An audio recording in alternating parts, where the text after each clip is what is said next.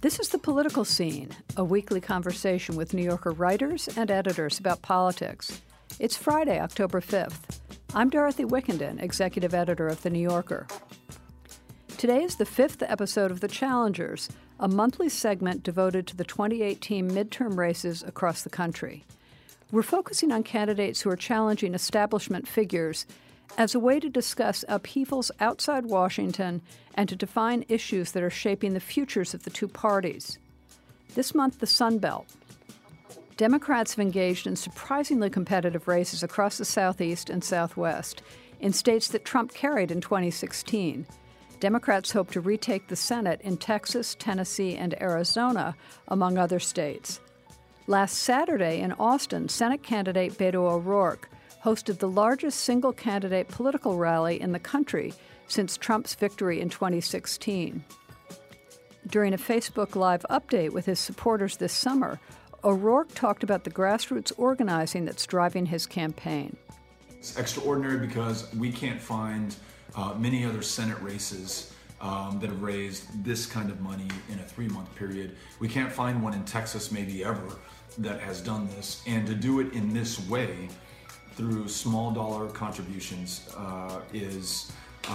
that's what democracy looks like.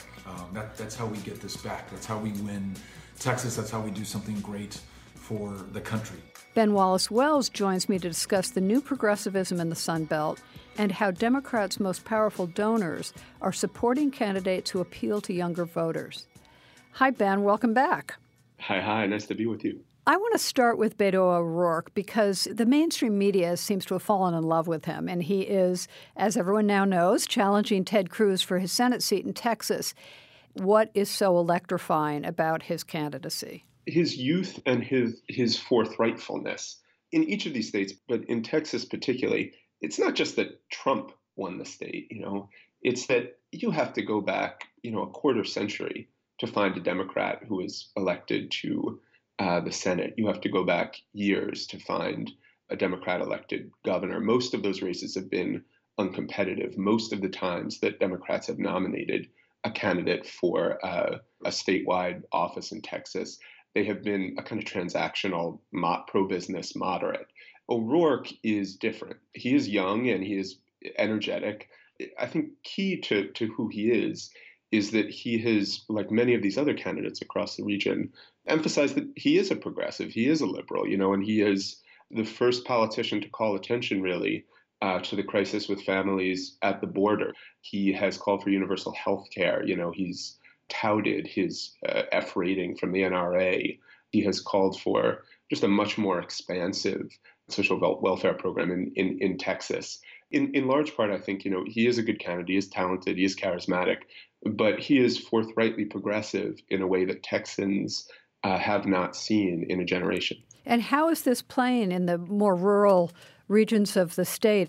I understand in the cities like Austin, that he would have a big following, but it seems less obvious in some of these other areas. Yeah, I think that's basically right. I think that, his vote is going to have to be a liberal urban vote plus, finding enough moderates to flip in suburbs of Houston and Dallas.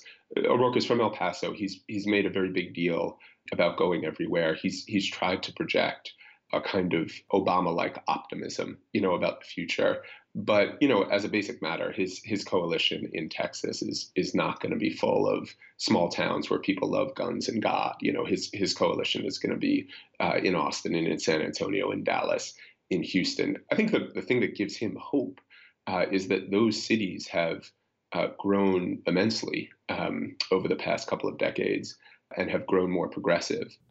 Candidates like O'Rourke have run to the left, but other Senate candidates in the Sunbelt, like Kristen Sinema is one that I'm thinking about that we've talked about on this program in Arizona, and Phil Breesden in Tennessee are running pretty moderate campaigns. So describe the overall trend in progressivism in the South and what it reflects about some of the tensions in the Democratic Party about how far left some candidates feel it's wise to go.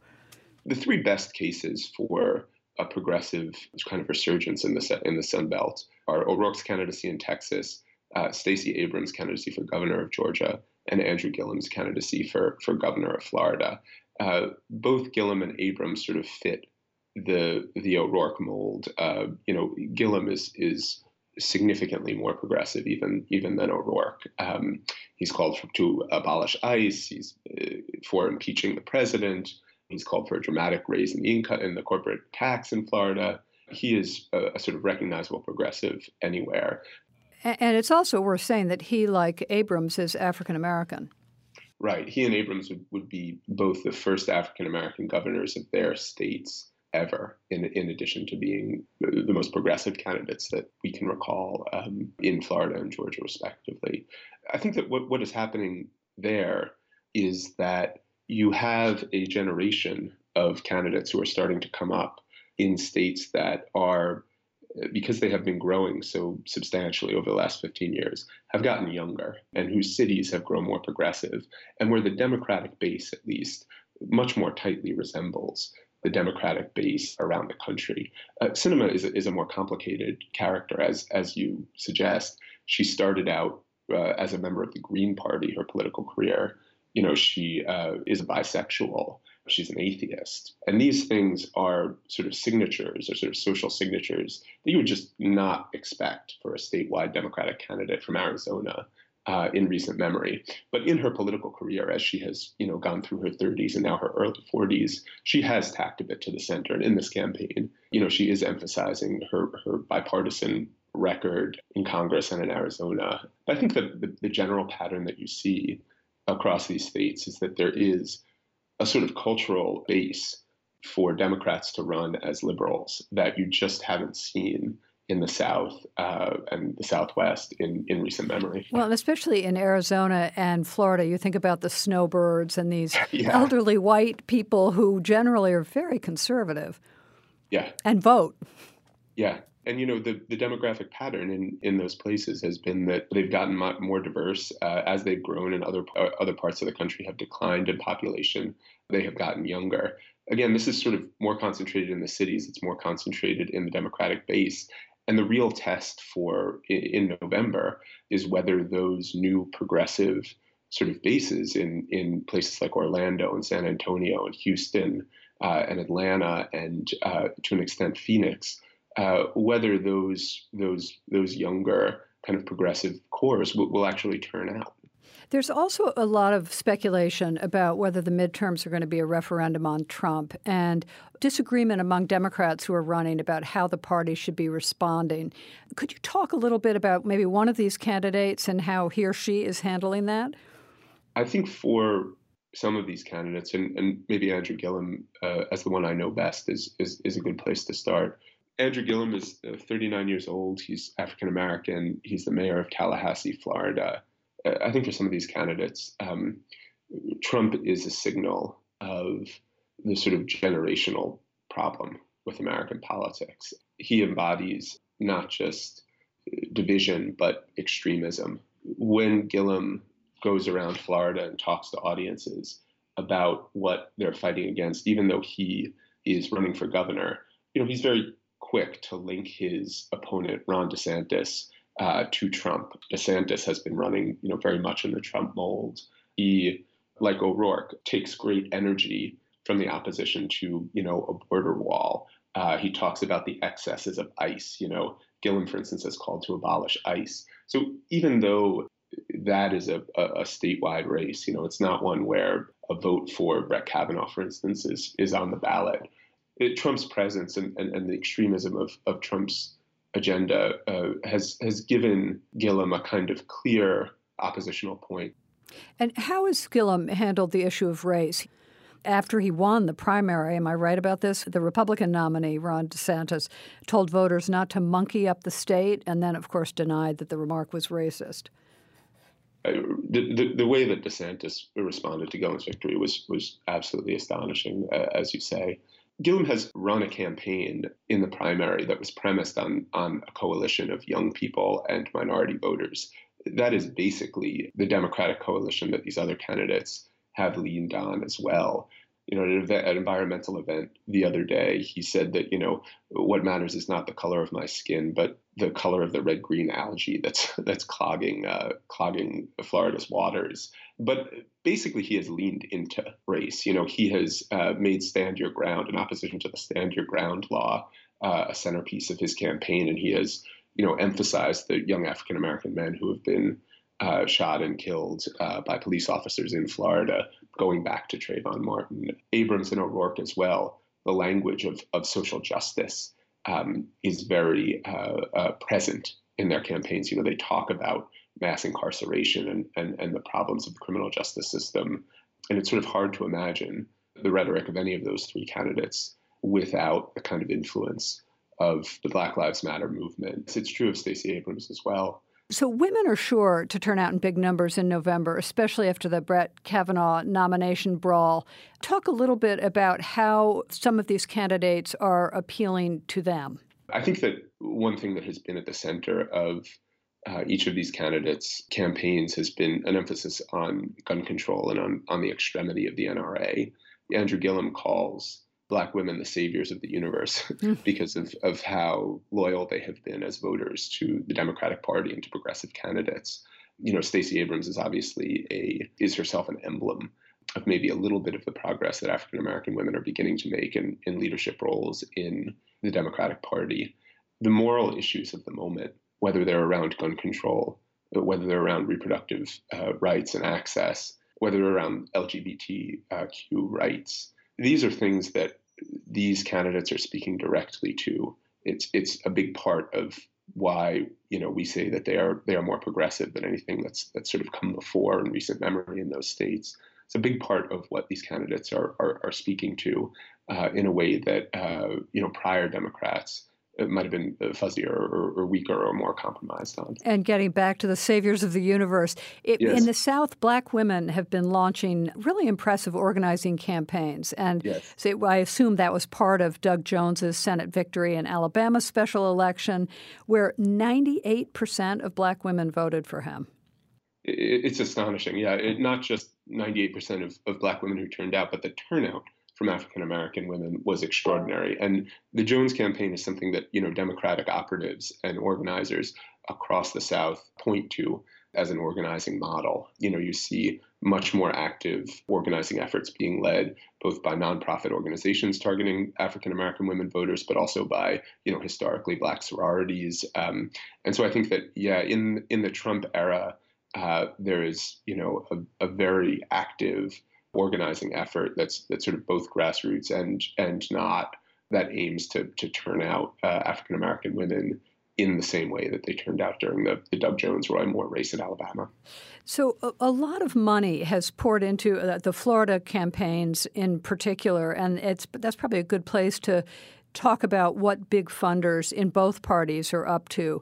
Tom Steyer, the hedge fund manager and left-wing Democratic donor, has supported Gillum's campaign. Soros has been involved in funding a lot of the Democratic progressive campaigns. Could you talk a little bit about to what extent that seems to be making a difference in states that Trump carried? Yeah. I think it's a really important and underappreciated aspect of what's happening with the resistance. The Democratic movements this year are organic. They are grassroots. They are driven by a lot of rage about what has happened in the Trump era. But they are also funded by a pair of billionaires, Soros and Steyer in particular.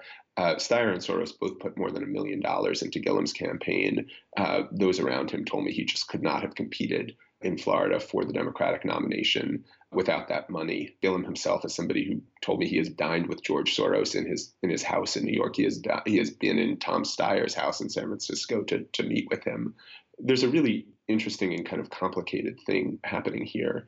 Some of the billionaires who are most influential in Democratic primaries have themselves radicalized. When I met with Tom Steyer in Boston 2 months ago, his whole spiel was about the generational transformation in the Democratic Party, how much more progressive it was becoming, and how he wanted to fund that. Gillum was sort of his prime example. Abrams and Sinema, I believe he's putting money into too. So given how closely you've been watching so many of these races, I am going to ask you to be a pundit here. And how confident are you that the Democrats could retake the House? I'm pretty confident. I think that the places where seats are really up for grabs are played pretty nicely into the Democrats' hands this time.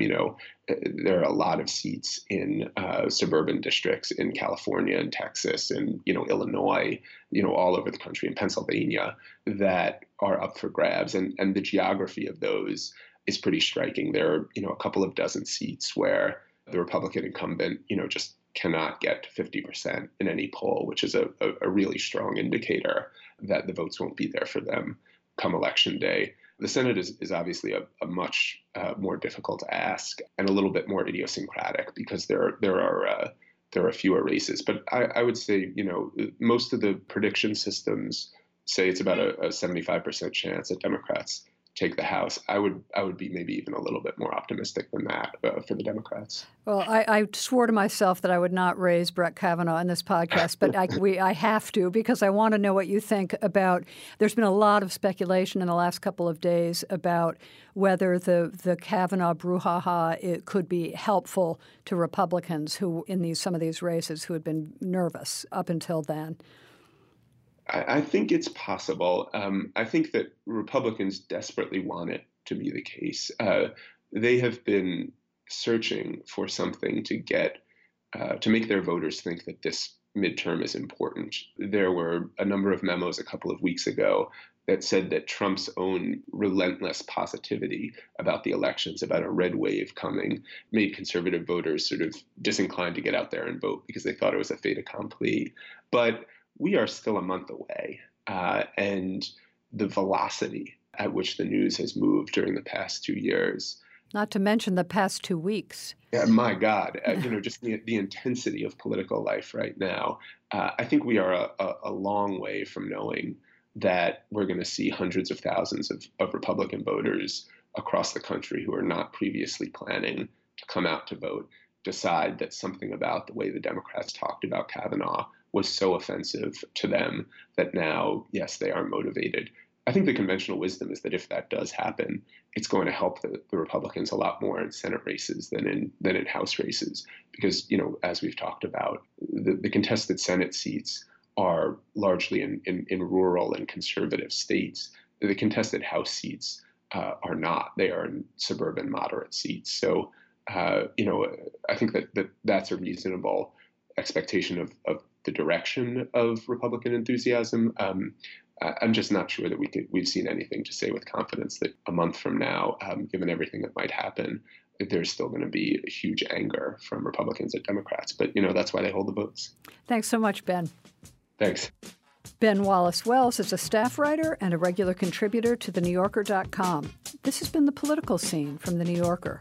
You can subscribe to this and other New Yorker podcasts by searching for The New Yorker in your podcast app and find more political analysis and commentary on NewYorker.com. Feel free to rate and review The Political Scene on Apple Podcasts.